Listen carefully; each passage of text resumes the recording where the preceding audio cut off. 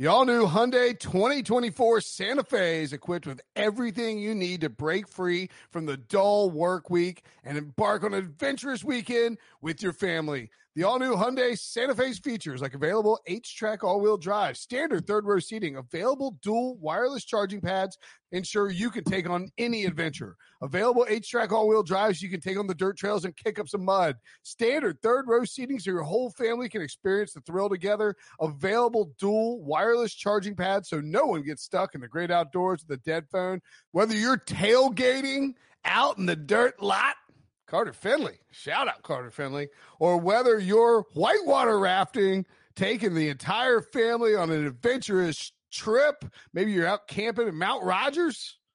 I used to go as a kid. Wish my parents had a Hyundai Santa Fe. The Hyundai Santa Fe is perfect for your family outing. Learn more about the all-new Hyundai Santa Fe at HyundaiUSA.com. Call 562-314-4603 for complete details.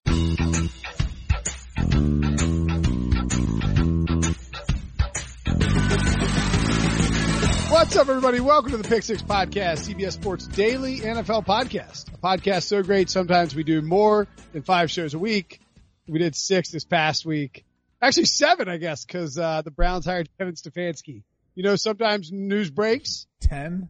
I mean, is this emergency pod right now? Do we have new news on something? As we were starting this podcast, Joe Brady, LSU passing game coordinator, was hired after 1 year with LSU, wins a national title, going to be hired by the Carolina Panthers and Matt Rule. See, like, that doesn't rise to the level of emergency podcast. And really, when we say emergency podcast, I'm Will Brinson, by the way. That voice you hear, Brady Quinn. Ryan Wilson, of course, joining us because this is a Brady Quinn football show. It's on YouTube, youtube.com/CBS Sports. When we say emergency podcast, what we really mean is breaking news podcast. Something that rises to the level that will interest our fans enough, our subscribers, the people who engage in content, that we want to offer them the opportunity to consume more content if they want it. That's the beauty of podcast. It's voluntary, Brady.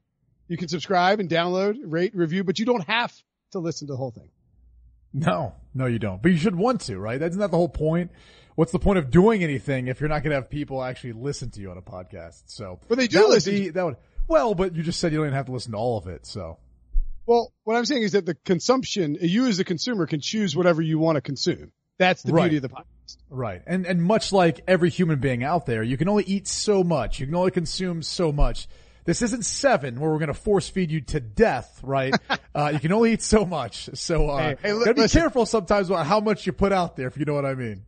2 thoughts on that. 1, it's always Thanksgiving on this podcast. And 2, I'm a fan of sin, so you know I like gluttony. We'll dive into it. Well, look, Ray, you know what? We're going to react in a quick and expedient fashion to the national title game. How about that? That sound good? Do we want to react to breaking news first, or you guys have another emergency podcast after this? We would not. A hiring and a firing qualifies as an emergency podcast because we want to lay out the scene and lay out what we know about the coaches. We don't make judgments. We try to be nuanced, rational, reasonable, give good takes. Hey, Brady, let me put this out there. Sorry, go ahead. I just want to say, Brinson I've rarely seen him react this way, which means he actually is offended. Yeah. I just want to know, how do you feel having hurt Brinson's feelings? I mean, I feel bad that I've hurt his feelings. I mean, my life, my story, my whole journey, is one in where you develop a lot of thick skin. And I think that's the hardest thing for a lot of players is when you leave, being in a locker room, you have to understand that, like, you can't handle things the same way as you would have in the locker room, where you can be very blunt and very upfront and honest with people and say how you feel. Sometimes you got to sugarcoat things. Like, that is something that I'm learning the older I get in life, pretty much with everyone. Outside of the locker room, you got to sugarcoat things. So, it's a life lesson for me. But see, I would make this argument. And look, this doesn't sound like some passive aggressive BS. Brady was on a different podcast, and I thought actually you made a very good point. Now, I disagree with your example. I wish you had used our name in our podcast. Just call me out. I don't care. It doesn't bother me. But I do agree with your point, especially as it relates to the NFL. we say, oh my goodness, great hire. And then 2 years later, a guy's fired because he can't win football games. Or we say, what an amazing draft pick, slam dunk, A+. This team killed it in the draft. And then 2 years later, it's Johnny Manziel and Justin Gilbert. So like, I get it. You're not wrong. We jump to conclusions. And in fact, we spin cycle through far too many things. Like, we're going to spend, 48 hours on the national championship game. And then it's going to be before the championship game ended, we had 2021 national championship odds and 2021 Heisman odds out. Like, nothing is allowed to breathe in modern society. And look, guilty as charged, because we got to get on Twitter with the takes and we got to bang out the content. I get it. I'm guilty. Ryan, more of an old soul, willing to let it breathe. And Brady, I think you are too. I think we all agree that if in a perfect world, we would be allowed to open the bottle of wine, let it sit there, let it breathe, and then indulge. But unfortunately, such is the life of podcasting. Well, I don't even blame you. I blame Debo, actually, for forcing you and Ryan to have to do so many podcasts. I mean, I'm just going to go ahead and put it on the producer. He's the one that is forcing you guys to do all this. I mean, I know Ryan's been quiet because, again, he doesn't want to say anything or bite the hand that feeds him in this case. For the record, I will say I had to throw out. Oh, sorry, go ahead. If you're going to blame anyone, Debo, I think, is at the very bottom of the list. Brinson would be near the top. Just so we're clear. Look, Brady and I are friends. I'm not actually offended. My feelings are not hurt. I don't disagree with the things that he said in a global scale, but I feel I'm with you on the blunt stuff. I don't like to I'm not going to sit behind a wall and be like talk about, whatever. The funny thing is that you feel like it pertains to you. And there's a reason why I didn't name a specific podcast, because even though I was referring to sometimes how many we put out, it was also generally.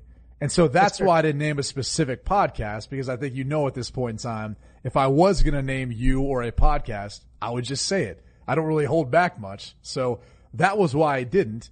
But since you wanted to make this whole big ordeal, let's just pull the curtain back. That's fine. I like pulling the curtain back. Also, look, I was going for a trifecta. I got a Bill Simmons name dropped me. I got a name check on the Around the NFL podcast. I was looking for the MMQB podcast. So I was going to put it in my portfolio, let my brand roll, and there we go. By the way, speaking of name checking people, Brady's like mad that I brought this up, I feel like. We're 10 minutes into a podcast. We haven't talked about football at all. So yeah. Fine. Welcome to the Big Six podcast. Jamie Eisenberg, nominated by the Fantasy Writers, Association, best column of the year. The great Jamie Eisenberg. He's out in Vegas, I think, hopefully getting his award. And Fantasy Football Today, one of our other podcasts, nominated for an award. So congratulations to those guys. Also, congratulations to Joe Burrow and LSU for winning the national title and stripping me of every really cent that I have in life, because I put it all on Clemson like a dumbass. That didn't work out well for me. Man, in all seriousness, let's dive into this. Now that we're 10 minutes in, Joe Burrow is awesome. I don't know what else to take away from it other than like, this guy has an unbelievable amount of swagger. He wore a Big D Joe hat after the game while smoking a cigar in NOLA. He got fitted for a championship ring before the game itself. And then he backs it all up on the field by playing with what appeared to possibly be a broken rib, after taking a huge shot at the end of the first half. And by playing with this, he never looked out of control. He didn't look out of control all season, looked very comfortable, makes all the throws, and it's hard not to be in love with the idea that he could be a franchise changing quarterback. If I was the Bengals, I'd start negotiating the contract now. I mean, you can do all your work on all the other, guys you're going to draft or potentially sign and look at free agency, but they're moving on from Andy Dalton, and Joe Burrow's going to be the guy. So why waste any more time, trying to evaluate him? I think you try to sign him. You're technically able to. You have the first pick, and you get him that playbook as soon as possible, so you don't have to worry about, an even longer learning curve for him with this new system. Now, the interesting thing and why this kind of collides for me, and I'll get to the game, or we'll talk about the game in a second, is if Joe Brady does move on to the NFL level, it's surprising to me that Zach Taylor wouldn't want to bring him in as his OC. Like, I think much like Arizona did with Cliff Kingsbury and Kyler Murray, if you're going to go all in on a number 1 overall pick and a quarterback, why not bring in Joe Brady instead of letting him go to the Carolina Panthers? Like, it doesn't make as much sense to me. Well, what am I missing outside of the connection of, you know what? I don't even know what the hell the connection is. What's the connection with Joe Brady and Matt Rule? I don't even know. Joe Brady was with the Saints. Yeah, right? I'm not aware of any Rule. Joe Brady's roots go back to obviously his time with the Saints, and then before that his time with Joe Moorhead. So, who's looking like he's going to get the job out of Oregon as their offensive coordinator, moving on from Mississippi State. So, I'm not exactly sure what the roots are there. Maybe just, playing off of the success that he had at LSU, and it looks like David Tepper's willing to shell out some money, so maybe he's willing to give him a little bit of decent coin. I'm curious to see what Ryan has to think about it. Brady, I'm not upset with anything we talked about the first 10 minutes, but I am upset that you didn't mention Joe Brady went to William & Mary. That is where I draw the line. So, yeah, I'm proud of that guy, which is what I can say as an old person. He talked about it a few days ago during the media days about how his roots go back to Jimmy Laycock, who coached at William & Mary for like 50 years or something. He was at the pregame show when the Steelers played the Bills. So, and he's an offensive guy. So that's sort of where it started. But I think you're right. I don't know the link between Rule and Joe Brady. I don't know why, if you're Zach Taylor, you wouldn't immediately, your first call is to Joe Burrow's agent. Your second call is to Joe Brady and get that sorted out right now. But Brinson's right. I watched probably 11 of the 14 or 15 games LSU played, and every week it was the exact same thing. And not only was the exact same thing in terms of how well Joe Burrow played, he got better. He got better against better teams. I think they played 7 teams in the top 10, and he dominated every last one of those teams.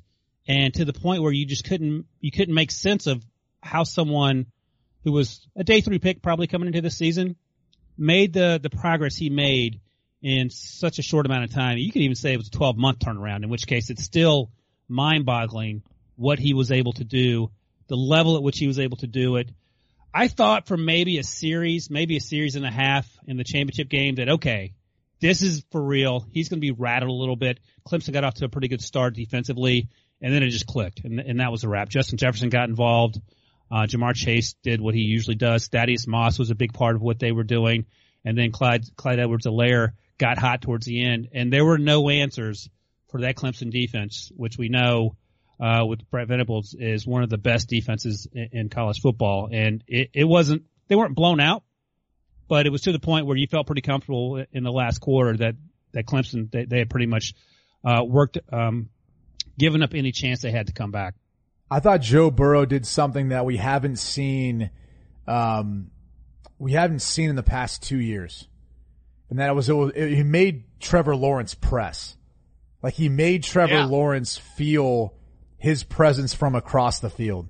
When you look at Trevor Lawrence's performance in this game, because these two are going to be, always compared to one another, because they're probably going to be the first overall pick in the next 2 drafts. In the second half, when, it wasn't like the game was necessarily out of reach, but I think when LSU started to distance themselves, Trevor Lawrence really started to press. He started to overstride. He started to try to put too much in the balls with the, multiple overthrows, and he just looked out of sync. He looked out of rhythm. He looked uncomfortable. And it wasn't even necessarily times when there was that great of a rush from LSU or pressure. Granted, their defense did a good job, but there was times when he had enough room in the pocket, or he had a clean pocket, and he was missing some open guys. And that to me was more of him actually feeling the guy across from him, something that he really hasn't felt in the past 2 years. You can talk about their comeback versus Ohio State. That was kind of aided though by the officials with the controversial call and the fumble. That was a return potentially for a touchdown. Either way, it took off points for Ohio State.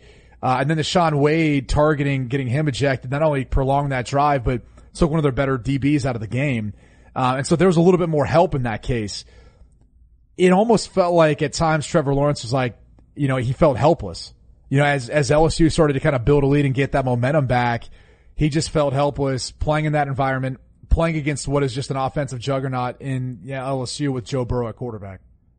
Ryan, you said before the national championship game, so this is not a knee-jerk react. Like, it's not like you're like, well, I saw that game. Because I think a lot of people would see that game and be like, well, you got to take Burrow over Lawrence.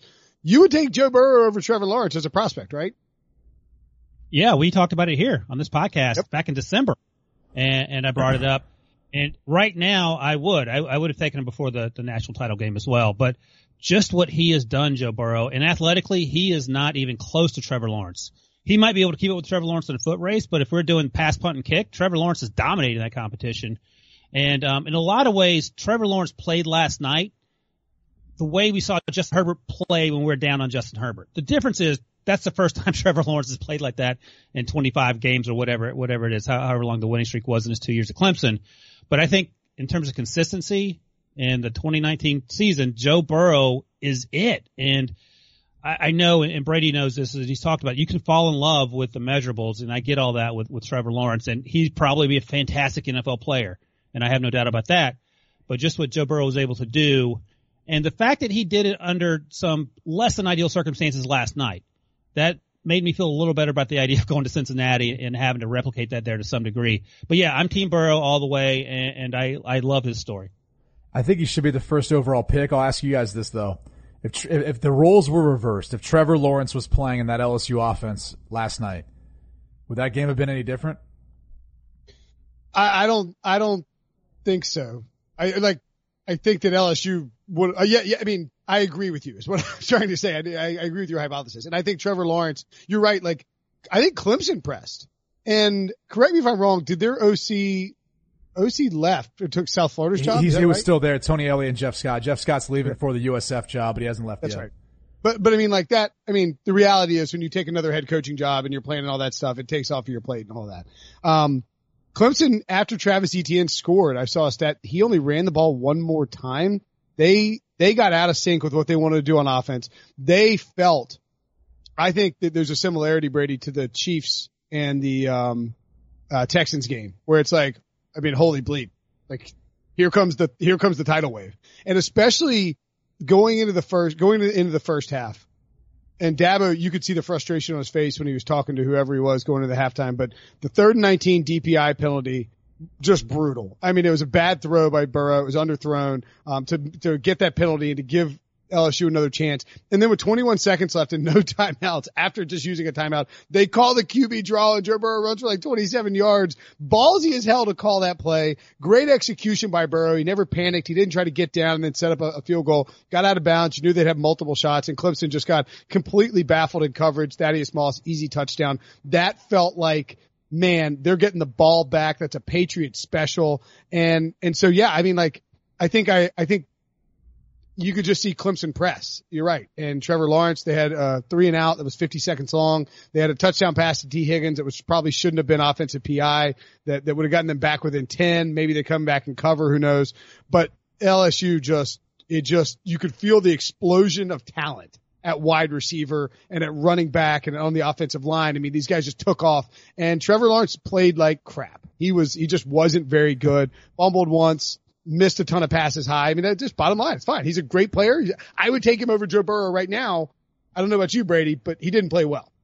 No, he didn't play well. I mean, this is his worst performance, and this is coming off of a year where last year as a true freshman, he had arguably one of his best performances in a national championship game on the big stage. And so we've kind of seen both sides of this. And it's not like his first half was that bad. And Will, I'm glad you touched on the offensive pass interference that really wasn't. Which is not shocking considering it was a Pac-12 officiating crew, and there's usually there's a little bit of controversy involving that group. But yeah, he just looked out of sync, out of sorts, but I think you touched on something that was even bigger with the lack of Travis Etienne in the second half. He was their best player, and they got away from him, and it wasn't just running the football, it was getting the ball to him in the passing game and the screen game.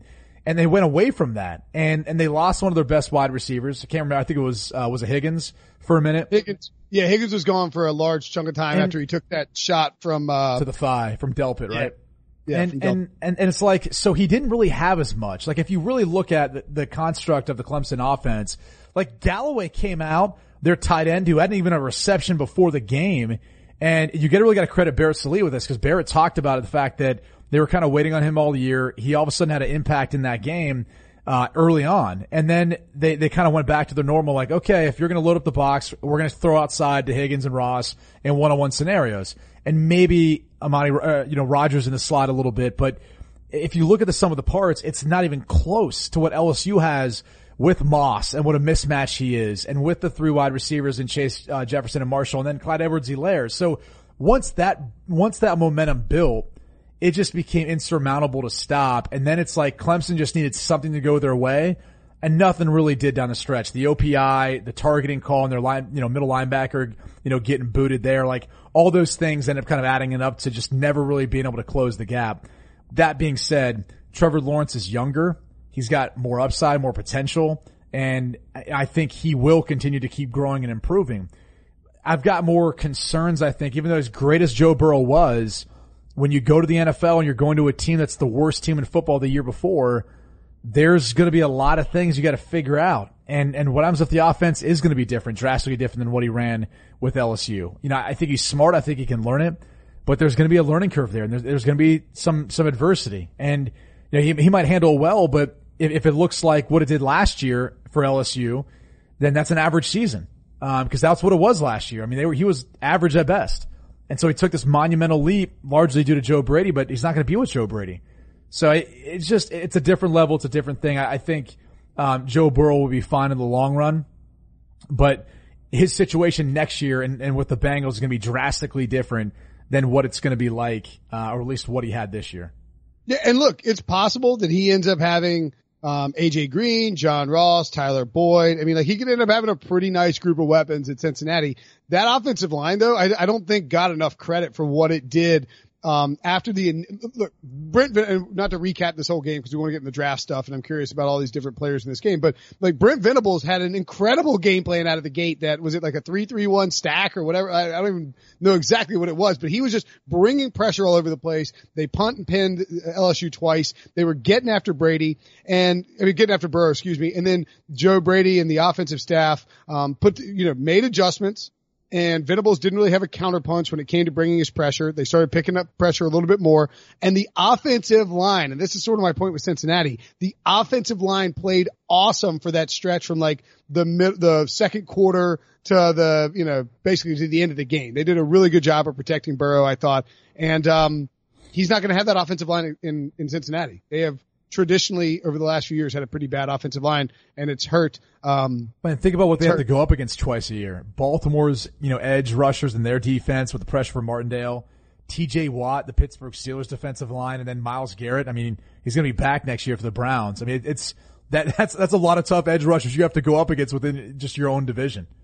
Who's your biggest riser from this draft class, Ryan? Just kidding. Brady and I shamed you on Twitter into doing a mock draft on Tuesday. We shamed you on social media into putting Isaiah Simmons in your top 5. You got shamed, son. What are you talking about? I've had Isaiah Simmons going to the top 10 several times in the last month and a half or so. I went back and double checked just to make sure because Tommy T was trying to call me out too, and Tommy T doesn't call out anybody. So, so I actually did move him up though, straight up. I had him going 12th. And then I watched the game and I was like, all right, he's actually balling out. So I moved up. Well, partly because I didn't want to hear Brady and Pete yelling at me on the show on Wednesday. Pete's not going to yell at you. He wasn't watching. He was in bed by then.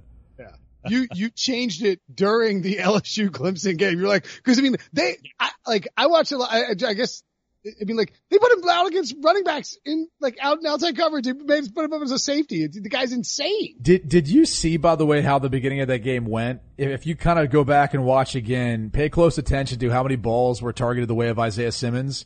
And LSU wasn't having much success. And I was kind of watching and thinking to myself, what is the game plan here? Like Isaiah Simmons was matched on Thaddeus Moss at times. Like that ain't going to work. Like that's not the guy I'm working towards. And at the beginning of the game, there was probably 4 or 5 times the ball was thrown in the direction of Isaiah Simmons. And I kind of kept thinking to myself, you're eventually going to pay for that. And I think LSU made a conscious decision to not continue to keep implementing that strategy moving forward the rest of the game. But I just can't get over for his length and his height and his size, how well he moves. I mean, he is got to be, as far as the draft goes, if you're going to put up the top overall prospects, and Joe Burrow's obviously in that category, still to me the most bulletproof one is Chase Young. Then you're probably looking at a combination of Burrow, Derek Brown, and then Isaiah Simmons. Like those 4 to me, with what they've done, what I saw on film this year, Jeffrey Okudah probably 5. Like those are the top 5 prospects that I've got. Okudah, the cornerback at Ohio State, and looking at their film and how well they played.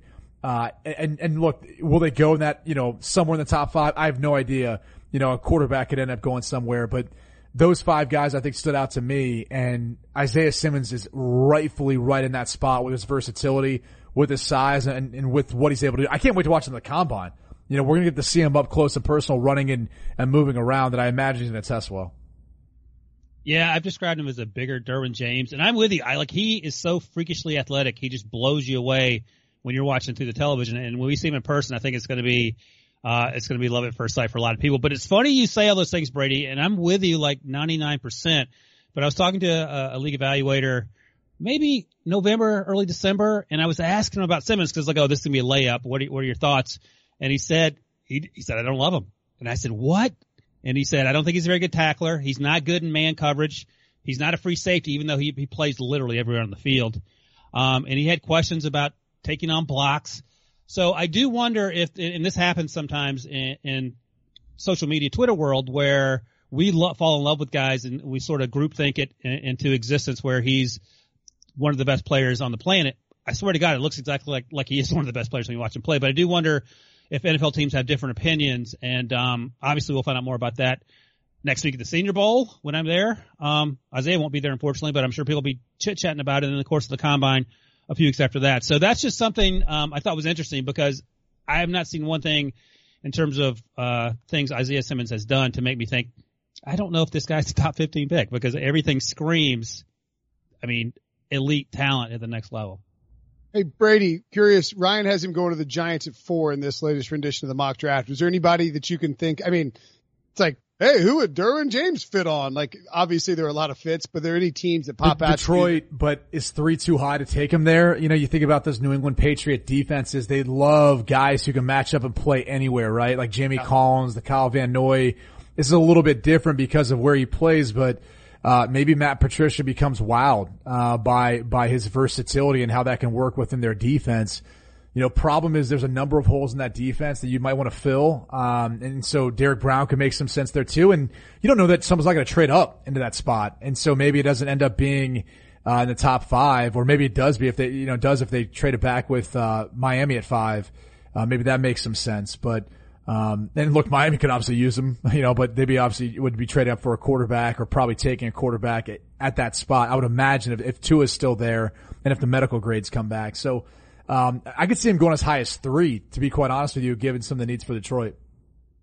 You know what? I stopped looking at the rundown a second ago, getting all hot and lathered about Joe Brady and Isaiah Simmons. Isaiah Simmons too, man. Hey, by the way, I was going to talk about some other guys that kind of stood out just because I know we've got a list. Caleb Levon Chason, Justin Jefferson, T. Higgins. We've got those guys on the rundown. What about Patrick Queen? That guy stood out to me. He kind of fit into that mold of, he's 6'1", about 230 pounds, but a guy who can play linebacker, a guy who can play off the edge and blitz and pressure, decent in coverage. But he's a guy who, he's not going to be a first round guy, but probably a guy if he did leave and decided to come out. I believe he's a junior there at LSU. He would be taken somewhere in the mid rounds. I think. I think he actually earned himself some money based on how he played last night and what he was able to do this season. I'm with you. And that's one of those things where you explode in those big games, and obviously NFL teams know who you are, but everyone else knows who you are too. And again, it's the momentum, whether you want to believe it or not, but I think sometimes these things take on a life of their own, good or bad. But he was balling out, especially in terms of wrapping up tackling, and just the level at which he was playing was so much higher than I'd seen previously this season. I haven't watched him closely, just saw him flash last night, but I love what he was doing. And you know this, Brady, if you have guys who are athletes, and we see a lot of these new head coaches coming into the NFL talking about we have certain type guys we want, that dude, Patrick Queen, checks a lot of boxes, even if it means he starts on special teams and just crushes people there for a year or two, and then he graduates into a job on the field. Those are the type of players you want because they're athletes first and they can do a lot, and they seem to do it at a really high level, at least last night. Reminds me of Corey Littleton for the Rams, a guy who really started off with the Rams special teams and worked his way in. Hold on. Robbie wants to say hello to you guys. Robbie, can you say hey to Mr. Brady and Mr. Ryan? Hey. What's up, Robbie? What do you got in your hand, buddy? What is that? What is that? What did you bring? What is that? A ballerina. Great job. All right. Go eat some supper. Very cool. Right. Oh, she twirls. Amazing. All right. That's very cool, buddy. All right. Daddy's got a podcast. Oh, she twirls. Amazing. Great job. I'll see you in a minute. Oh, I'll never forget the hit where Will, I believe, was trying to get someone out of the room. Do you remember this, Will? Oh, Robbie came walking in on a CBS News video hit, and he popped in. Hi. Well, I heard the door, that pen went flying. I heard the door open, and then I heard, Dad! And you could tell he was going to come up, and I thought it'd be fun. I'm doing a podcast. Go away. Then he yells at him. Yeah, that was my wife. That was AK. Who says unsubscribe. Anyway. Is that what she said? Yeah, she yelled unsubscribe and walked out. So apparently she's not the only other non-fan of the Emergency Podcast. Is that what we're saying? Oh, hates the Emergency Podcast. Hates it. Thinks they're stupid. Hates EK. Hates Debo. Hates everybody. I was just going to say, if things don't work out, you can basically blame any fault on EK and on Debo. So yeah, Debo's the reverse fall guy. Debo gets credit for everything. Very quickly. Kaylavon Chason. Is it Chason? Kaylavon Chason. Okay. I like that name. Brinson Socks. There we go. Thank you. Good. Great. That was right. Where'd he go in your mock, Ryan? Oh, let's 18. see. Just kidding. It was 18 thank you. Dolphins. I was too busy digging up my Brinson Sucks hat to look. Yeah. I love him. The thing is, he's undersized. He's listed at 240. I don't know if he's bigger than that or not. So he's going to need to pack on some weight, but he plays a lot stronger than 245 or whatever he happens to be. And he flashes a lot. He gives, much bigger offensive linemen, obviously, a lot of trouble when he gets underneath them. He's quick around the edge. They ask him to drop into coverage a little bit too, but I mean, just in terms of explosiveness, and if you're looking for an edge rusher like the Dolphins are, you just stick him out there in third down situations and say, go crazy. And then you sort of work him into the, a fuller time role when he puts on some pounds. Yeah, he's one of those guys that fits in the Flores who comes from the New England tree, that scheme. We talk about versatility. Kaylavon Chason definitely fits in that, that category. Playing linebacker, can play off the ball, can play on the ball, can pressure well. So he's got all those traits. And obviously the LSU defense has a number of players that fit in that category. The one player I've been kind of down on that you had in the mock draft was Grant Delpit. Just didn't have as good of a year as he did a year ago. And from just watching him at times, it almost felt like he played a little bit out of control. I wonder about a little bit of coverage in times too. But that was one of the players that just from watching him, I think coming in this season, everyone looks at him and says, surefire first round pick because of his athleticism, his size, his speed, all those intangibles, that he brings along with him, and the film last year. This year, the film doesn't quite match, as well, but I imagine he's going to wow some people at the combine, and maybe that's going to be enough to convince him to go in the first round. I'm with you, Brady. Right. I'm %. I'll do. Just let me tell you quickly that you can break. He had that ankle injury, and I think that's one of the things that people are sort of hinging on. When he gets healthy, he'll be good to go. I know Cowboys fans are clamoring for him at number 17. A lot of people like Xavier McKinney, the Alabama safety, better. He certainly played more consistently this year, but I have the exact same concerns with you because you hear about a player, then you watch him, and it doesn't really match up with what you're hearing. So, hopefully it's the ankle and he starts balling out, draft season. But right, his tape in 19 didn't look anything like it did a year ago. All right. Good stuff. But you know what? We talked about a bunch of prospects, had a great, hashed out some stuff, and we didn't even talk about the running backs and wide receivers. So we're going to do that after the break. The perfect combination of versatile athleisure and training apparel has arrived. Thanks to the visionary minds of New Balance, Clutch Athletics, and Rich Paul, the designs reflect the heart of the athlete and the spirit of the community. With rising defensive stars Will Anderson and Chase Young on the roster, Clutch Athletics brings the best innovative gear to all athletes, giving them style and performance on and off the field. Learn more and purchase Clutch Athletics at NewBalance.com. Okay, picture this. It's Friday afternoon when a thought hits you. I can spend another weekend doing the same old whatever, or I can hop into my all-new Hyundai Santa Fe and hit the road. With available H-Track all-wheel drive and 3-row seating, my whole family can head deep into the wild. Conquer the weekend in the all-new Hyundai Santa Fe.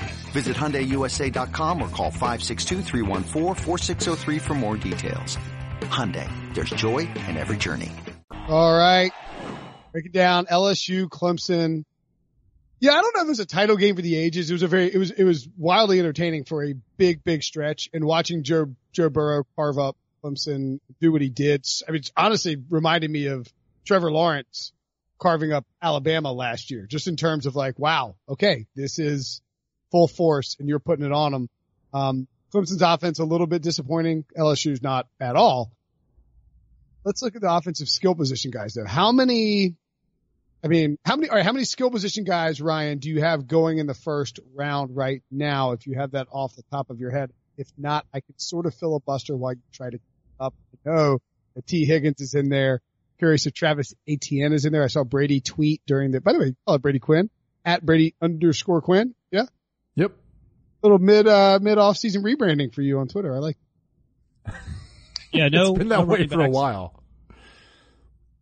Oh, okay. By Nope. the way, did you know that Ryan Wilson, his old Twitter handle was Ryan Wilson _07 because he got to Twitter too late, but he somehow has Ryan Wilson on Instagram. That's amazing. Like, did you have Ryan Wilson, no underscores, no stupid little letters, no CBS, nothing like that? Got on Instagram. Very proud of you, Ryan. Post a lot of great pictures of your kids. So how many skill position guys in that game do you have in the first round? Thank you for alerting the listeners to go look at Instagram pictures of my kids. I appreciate that. So no Travis Etienne, no running backs in the first round. And that wasn't even because of pressure from Pete, just because, I just think I like the running back class a lot. I think they're 5 or 6 or 7 really good players, but there are just other needs that need to be filled, and we sort of talk about that a lot. But T. Higgins had going this time. I'm not convinced he's a first round pick. He balled out in the AFC Championship game against UVA. He had 3 touchdowns, over 200 receiving yards, I believe. He was injured in the bowl playoff matchup. He left there with I think a head injury, came back, wasn't quite the same. And then he was injured again on Monday night against LSU, came back, wasn't quite the same. And in fact, it may be the case that Justin Ross, who's going to be a rising junior next year, ends up being a better player than T. Higgins. But Higgins is 6'4". The question will be how fast will he run, because we don't know exactly what his deep speed's like, but he's a high point guy and he's a, big catch radius guy and all those other things. And I think on some level he makes sense at a place like Buffalo with the Bills. I think this time around I had him going 30th to the Packers, but to give Devontae Adams some help. But I think in terms of helping out Josh Allen, someone like T. Higgins who's taller than 4'8", which is what he currently has in John Brown and Cole Beasley, makes some sense. Amari Rodgers is going to come back. I saw him play in September. He was like 5 months removed from an ACL, and he was running past everyone. So now it's a few months longer than that. He'll be completely healthy next year. And he's another guy, and Brady mentioned the slot guy who can absolutely light people on fire when he gets the ball in his hands. T. Higgins is an interesting one to me. I'm curious to see what he's going to run in the 40. It's such a loaded class. And I think when you look at this group of wide receivers, it's going to be hard to separate yourself, and he's got the size and length and the big playability. I think my only concern is, can he run a variety of routes? One of the things when you look at a guy, especially when you're drafting in the first round, you're drafting him to be that number one wide receiver. And so with that means you have to be able to run a variety of routes, isolated or not, and be able to move around at times. And I'm not sure he possesses the ability to do that. Want to see more, from him in that regard. And maybe we'll get to see a greater variety of that throughout the course of the combine, the pro day, et cetera. Looking at some of the skill position players, Christian Fulton's a guy who he had a rough night. There's no other way of putting it. They clearly didn't want to even touch Derek Stingley, who's not draft eligible. When he is, he'll be a top 10 pick, for LSU. But Fulton had a rough night, and there was one pass interference they called I thought was a little bit ticky-tack on it, to be quite honest with you. I thought it actually was the one that was an interception that got negated that they called pass interference on him for. But that was a little bit ticky-tack. Outside of that, though, I thought he might test well, but he kind of hurt himself in regard to at least how he looked versus Higgins and Ross throughout the course of the game. But back to Etienne. He's a first-round pick to me. I think someone's going to take a shot on him. I think it's going to be the first running back taken. He's so decisive. He's so explosive. He showed you how he can change the game, both catching the football out of the backfield or in the screen game and then running the football. And so he is the back to me that I think best exhibits what you need at the next level at the running back position. So, someone's going to take him in my opinion. I don't know if he'll go in the top 20, but I definitely think he'll go, somewhere after that in the next 12 picks. I'm with you. So, sorry, but just to sort of look at like Ryan's mock here. Like, I think, I would be surprised if he went in the top 15, right? I think that's just too early for Etienne. I don't think the Broncos are taking, they got 2 running backs. Falcons, you never know. The Falcons are weird. They do crazy stuff, but they have Devonta Freeman, who they may end up cutting. Cowboys at 17 have Zeke Elliott. Dolphins at 18. You never know. Raiders at 19. No. Jaguars 20. No. Eagles 21. I wouldn't think so. Bills 22. No. Pats 23. No. Saints 24 would actually be kind of interesting, even though they got Kamara. The Vikings, no. Dolphins have 2 of those picks right there, so they could do it. The Seahawks, who the hell knows with them? I don't think the Ravens would do it, or the Titans, depending on what they do with Derrick Henry. So I mean, like, that's really the only problem. Is there a fit on the bottom half? Because remember, all these, the stat, all these rushing teams got into the playoffs. So like, all these teams with good running games now have to be there. But I agree with you. I think he's a first round talent. I don't think I'd be shocked if the Dolphins took him either. Yeah, there's been some conversation about the Dolphins targeting a running back late. I think they have the 25th pick as well, which is Houston's. But Pete will tell you, and probably Brady too, they should draft 3 offensive linemen if 2 is not available, just because they have so much to fix. But no, I'm with you. There are like 3 or 4 guys that I like a lot at the running back position: J.K. Dobbins, Etienne, DeAndre Swift, Jonathan Taylor, Zach Moss.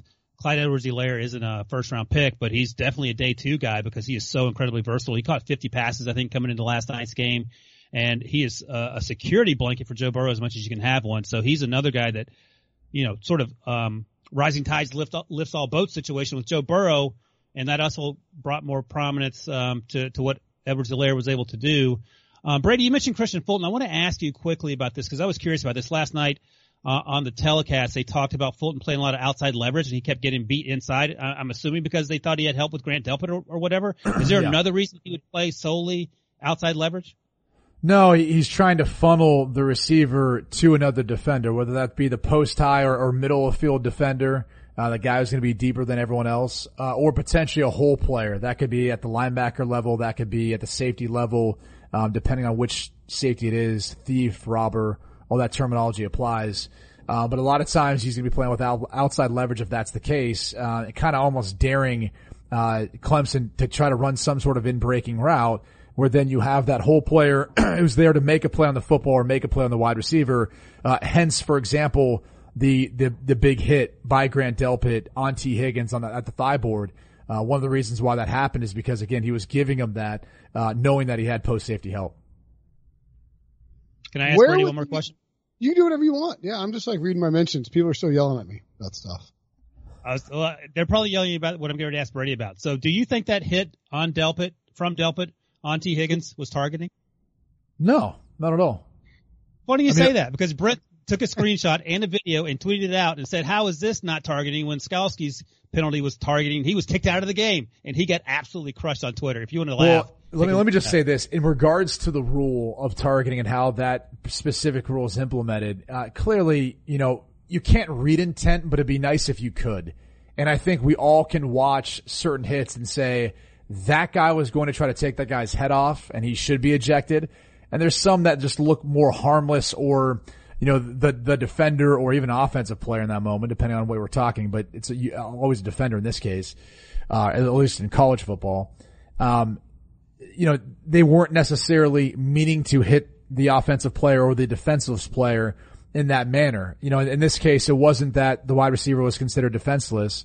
It was more the fact that he used the crown of his helmet. He lowered his head to use the crown of a helmet when he made contact. And those sorts of tackles are what we're trying to remove from the game. So unfortunately, as much as I hate to see it, that's why the rule's there. It's for player safety and really for his own safety, not so much of the player that he's hitting, right? All of a sudden, as you duck that head and you start to duck it down like that, what you're really doing is creating a curvature in your spine. And so when you make contact like that, you're really actually putting more pressure on those portions in your cervical spine where you can get injured.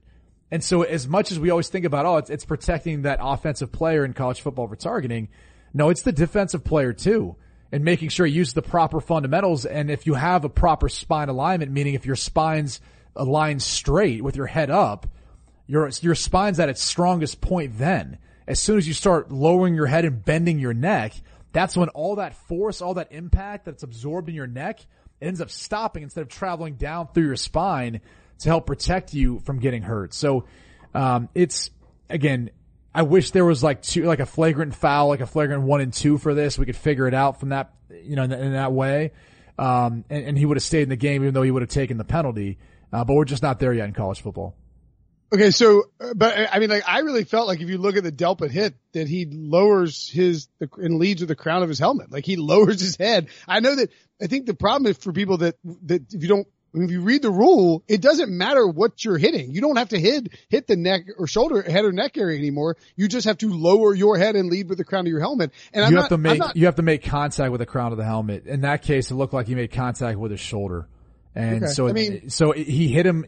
First off, the player has to be deemed defenseless in that instance. And so if he is defenseless, then it matters where you hit him. If he's not defenseless, it doesn't matter. It matters how you hit him. And so in this case, it looked like to me he was leading with the shoulder, and he hit him in that kind of mid-frame area, not above the shoulders to the head or neck. So it wouldn't have been really deemed a targeting call in that case. It was just a tough hit. Okay. All right. Hey, look, my mentions are fine. There's nothing wrong with my mentions right now. Also, Packers fans Packers fans hate me and 49ers fans hate me. So how do both sides hate you for an NFC Championship game? I saw someone tweeted out a picture of a family member that's passed away and was like making a joke about it. My dead grandfather. What in the world? What'd you do? Yeah. What'd you say? What in the world? I believe I said, that was a 49ers fan. What did I say? I don't even know what I said. I didn't even say anything. It was certainly something harmless. And the guy came at me with a picture of my dead grandfather, R.I.P. Daddy Pat. Big football fan. Would have loved, the fact that we do it daily. Sometimes he probably would listen to 10 podcasts a week and if knowing Daddy Pat. Yeah, weird stuff out there. By the way, how about Chris Fowler on that broadcast? He's like, and of course, Kirk, death threats for the family. The dark side of social media, and he just glossed right over it, which is I'm not criticizing Fowler here. It's true and it happens. It's so disturbing that that's just a part of what's life now. It's if you're cause it was Etienne, right? Who's from, very Louisiana. near, he's from Louisiana, very near, LSU. And now granted, Etienne did troll. He said, I'm going to the real Death Valley when he committed to Clemson, which perhaps unnecessary, but it's just crazy. He's of course you get the standard death threats of the family on Twitter and social media. Part of 2020, the world we live in. It doesn't feel like it's necessary. Oh yeah, I know. I want to apologize to Packers fans because we did our podcast recap and I don't think we did a good enough job appreciating what Aaron Rodgers, I know this is way off script, but I don't care. We didn't do a good enough job appreciating how good Aaron Rodgers was against the Seahawks. He was awesome. Okay. He was great. The third down throws he made, he was dropping dimes all over the place. I mean, I don't want to say it was nuclear Aaron Rodgers 2015 performance or anything, or Aaron Rodgers 2010 to 2013. It wasn't a full game of that, but he played awesome. And if he goes nuclear against the 49ers, they can win the game. So apologies that we didn't praise Aaron Rodgers enough for his performance in that game. And Zadarius. I mean, well, and then, yeah, the analytics people and the Packers people, they're all yelling. I was just trying to tell them to shut up. The Packers are 13. I don't even want to get on the tangent of analytics. The whole thing, it's it just blows my mind how that's such a buzzword now. People are oh, analytics. We need more analytics.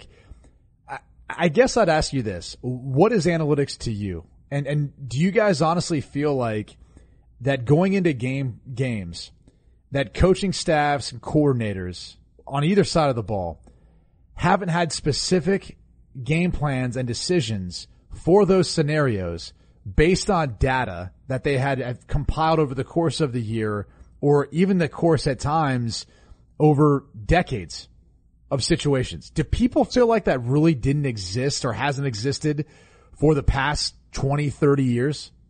So the amazing thing from that Bill Belichick, Nick Saban thing on HBO, the Art of Coaching or whatever it was, which is really good. If you haven't watched it, go watch it. Belichick, at some point people were like, ooh, Belichick hates analytics because he was get these guys on the plane, they're on the computers and it's just about, man to man tackling.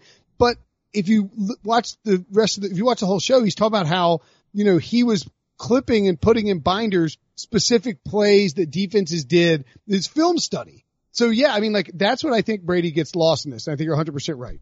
Is that when we talk about analytics, it doesn't to me, the blind, I'm like kind of drifting more towards your camp, Brady, because the blind devotion out there towards like EPA and it all makes sense. Like all this stuff makes sense, but I thought that Kevin Stefanski did a good job when he was introduced as Browns coach, pointing out that it's information that you use to help make decisions. Like what you're doing is you're gathering as much information as possible so you can make a decision. That's what analytics should be. It should be a factor that comes into it. Like if you know that Clemson blitzes on, 78% of the time, or let's say you know that the 49ers blitz 78% of the time on 3rd and 10 or more, that's a helpful analytic. And yes, of course the coaches already have that information. It's not like they're just out there like, all right, go run the ball. I just think there's a disconnect between, there's like this gap of space. It's just like politics. There's a gap of space where reasonable people exist. And then on one side of the space is like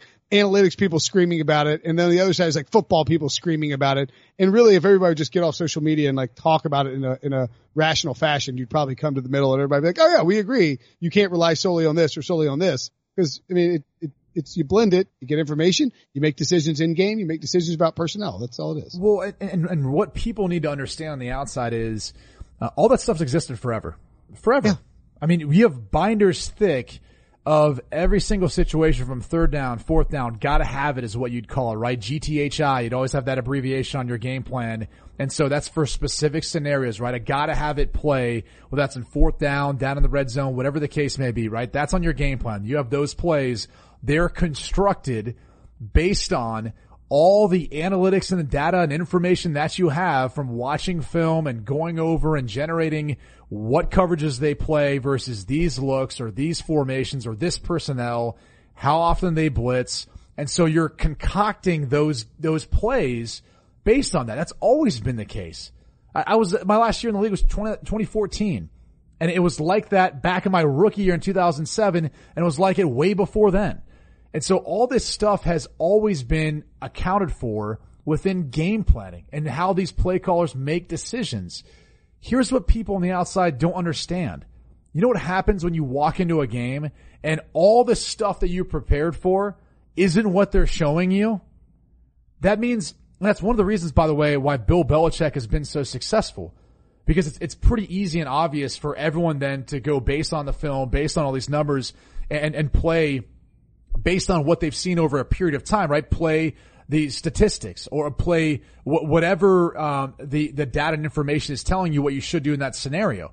And what does Bill Belichick do? He's a game plan coordinator. And so defensively, he's going to do something that you haven't seen before, something that's different and that you probably aren't prepared for because he knows exactly, what he's showing you too much of and what he's not showing you enough of. And so then it's like, well, then how do you factor that in?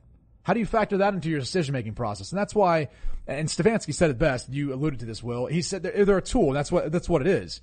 I think where you can make the most ground with analytics is sharpening your ability to identify players that fit what you want out of, your scheme on your team.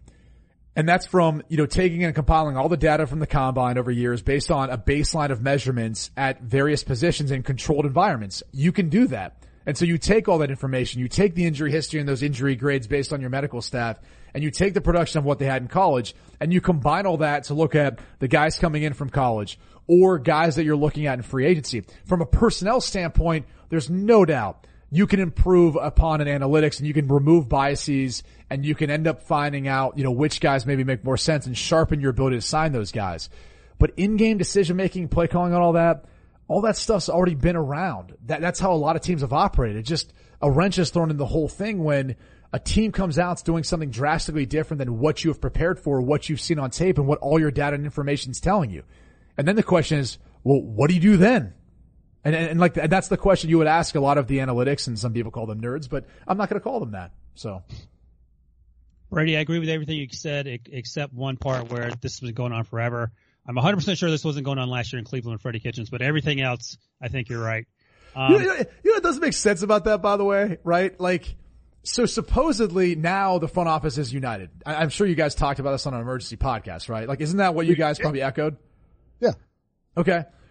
Wasn't it united with both Dorsey and Kitchens then? Because Dorsey and Kitchens weren't a fan of Paul DePodesta and his analytics strategy and all that stuff that he wanted to try to control or do. And so You had a head coach and general manager United. Like, what do you mean it wasn't United? It was United. It just wasn't United the way Paul DePodesta wanted.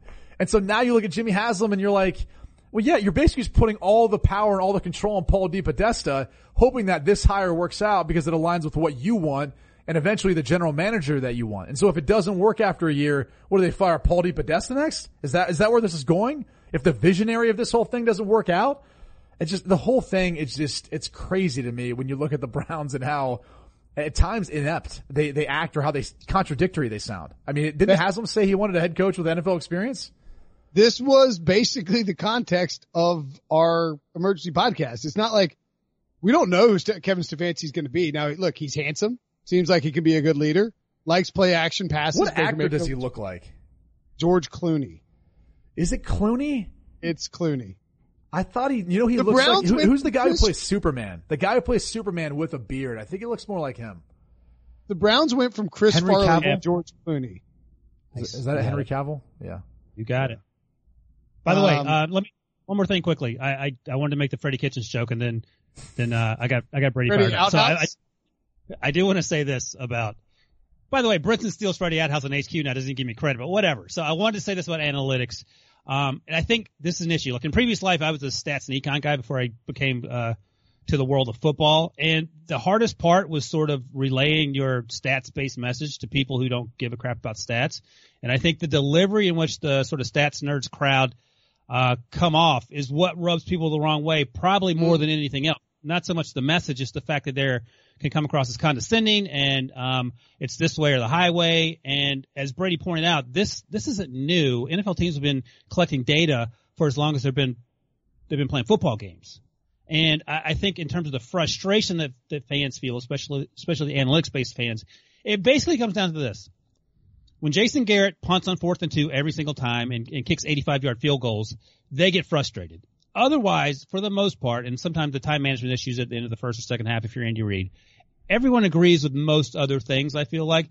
There's some questions about the play calling and the running game and all that. But we've seen with Kyle Shanahan and John Harbaugh, you can run the ball and be successful, and that doesn't mean you're anti-analytics. John Harbaugh is one of the most analytics-based coaches, the next hot thing if you ask the analytics crowd. But I think more than anything else, it's the delivery and the sort of the condescension people feel when they feel like they're being talked down to. And I know what these guys are talking about. I spent a lot of my life like studying stats and econ, but even I'm like, all right, what are we doing? This isn't helping anyone. It's sort of making things worse. Yeah. And I think the other thing you have to look at too, and this is one of the reasons why I have a hard time with, people deriving too much is that, and I've used this phrase I think with you guys before, it's called resulting, right? So resulting is using the outcome of an event to then determine future decision making. And that's kind of skewed because, like, for example, you talked about John Harbaugh and going for 4th downs. Well, so Lamar Jackson in the divisional round goes for multiple 4th downs. They don't get any of them. In fact, the one quarterback sneak, I'm not sure what that was. I don't know if he was just trying to create after he realized that everyone got submarined underneath him and he needed to find a hole and he couldn't find anything. But, let's say, for example, that play worked out. He somehow ended up finding his way of getting a 1st down. That doesn't make it a good play call. That doesn't mean that you actually should have went for it based on how that play worked out just because of the result. In fact, like, he just happened to be a better player in that situation. So, that's the hard part is when you actually look at and dive into it, it's a tool. It's not something that you can purely base it off of because when you go back and watch that game, you're like, no, actually, our offensive line was getting their ass kicked by the defensive front, Jeffrey Simmons and Jarrell Casey in particular on the interior of that defensive line. And we couldn't run the ball. We couldn't do much. And so maybe it doesn't make quite as much sense because that matchup isn't working for us today and we're not having much success even though we were 8 for 8 during the course of the regular season utilizing that strategy. Yeah. So like, not to keep, I know we got to wrap this podcast up, but, I got in one of the arguments that I got in with some of the PFF guys because they were like, there's a video out there, the PFF guys talking about Green Bay and Seattle and they're like, defense doesn't matter. It's like, well, that's not true. And like their point was that the offense dictates to the defense what happens. Yeah, no crap. That's why it's called defense. You're on the defensive. Like you are being dictated to by the team with the football. But the concept that like, and then like, I don't remember, it was PFF George or whoever it was, is like, well, it's like can you really credit the Packers with the pressures? It's like pressure is a quarterback stat. I was like, that's not, I mean, like I agree with what the study that you guys did, that quarterbacks holding the football that quarterbacks deserve some blame for pressures and for sacks. But to say that pressure is a quarterback driven stat entirely is a really bad way to push people away from embracing the concept of looking at stats in a different way, because pressure is not just a quarterback driven stat. When Jacob Hollister is lined up 1-on-1 with Zadarius Smith and he gets toasted and Russell Wilson gets lit up within 3 seconds, like within 1 second of catching the football, that's not a quarterback driven stat. Okay. Like my eyes are telling me that it's not. And like, that's just factually. And so the idea that defense doesn't matter when individual matchups in singular games play such a big role, like the Seahawks offensive line was demolished with injuries. So of course defense matters. Of course gameplay, like the Seahawks can't just dictate whatever they want to them. The defense dictated you better pass the ball if you want to beat us, and the Seahawks didn't do that. So to me, like we just get I agree with Ryan, you get too much condescension, we get too carried away with all this stuff, and it needs to be better blended when we're discussing it. I agree. Whew, man, I got a lot. No, look, I'm not going to go at the guys at PFF because they try to do a good job with what they're trying to accomplish. They do, and there's a bunch of people who do a good job at doing it. The problem is, again, you're trying to derive a predicted outcome based on everything that you're adding up, and then try to create some sort of way of digesting and factoring in all these different variables. That's the hard part, man. That's why it's football. That's why you've got to watch it. And that's why watching the game gives you a different feel for it than looking at a PFF grade or anything else, or even whether it's a QB rating or whatever else. Like our eyes, and when we watch the game, it tells us whether or not that guy's playing well or whether or not he's had a great game. The box score won't always, the quarterback rating or some of the grade won't. And that's why, again, as much as we'll try to do it, football is a perfect game because it's imperfect. And there's so many different variables that can go into play and so many different matchups, as you touched on, Will, that make it hard to really isolate something and then try to get like a true value from that. There's just so many things that factor into it. So I'm not sure how we got on this tangent, but, I'm glad we at least addressed it. I am too. That was a good talk. Okay. So do we just put a bow on it? Do we need to tackle? Debo said to, one last roundup on the national championship. Did we miss anybody? Anything else you want to tack on the LSU Clemson game, or we just get out of here? Single greatest season ever for a college football player. I'll go ahead and say that. I don't think it's hyperbole. I think it's legit. Greatest college football team ever. If you look at the path, who they beat to get there, I don't know that that's necessarily a stretch. I think you got to be careful how you phrase it though, because you're going to have a lot of first round picks and a lot of talent on this LSU team. Probably not as much as the Miami team or some of the teams throughout history. But I think for this single season, given them as many top 10 teams they beat and the dominance in which they showed, I don't know that that's a stretch in saying that. Am I wrong? No. And what was hilarious and so predictable is that Pete Prisco is like, our buddy Pete's like, what about the 1978 USC Trojans? It's like, dude, I mean, look, I'm not doubting that team. They're great. But like, do you think that team, do you think that team is running roughshod over Isaiah Simmons?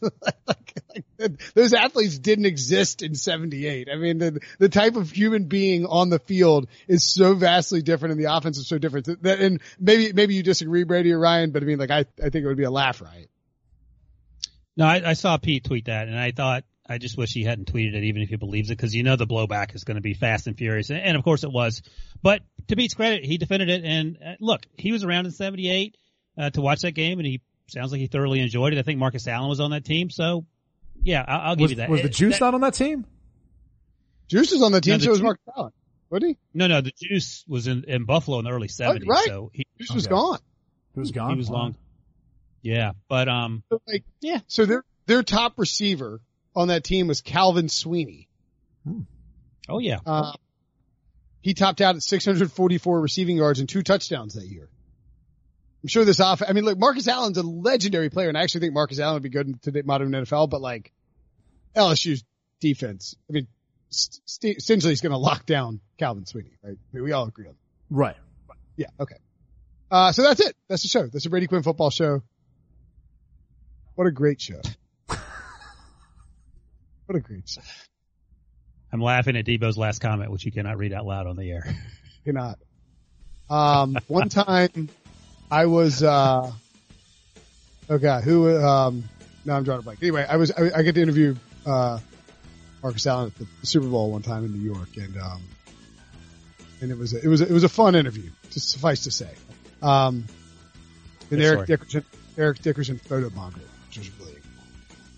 He popped in. He goes, "What are you doing up here, Mom?" And I was like, "Whoa, it's got photobombed by Eric Dickerson." Now, cool. It was me and Matt Bronson. Great story. Anyway, and then I found $20. So let's get out of here. Great show. Brady Quinn Football Show. Ryan Wilson, Will Brinson. Subscribe, rate, review. We got so many podcasts. Talk to you guys later. You can now relive the best moments of the UEFA Champions League 24/7. The UEFA Champions League channel is a new 24-hour streaming channel serving non-stop goals, highlights, and full match replays from the world's most prestigious club competition.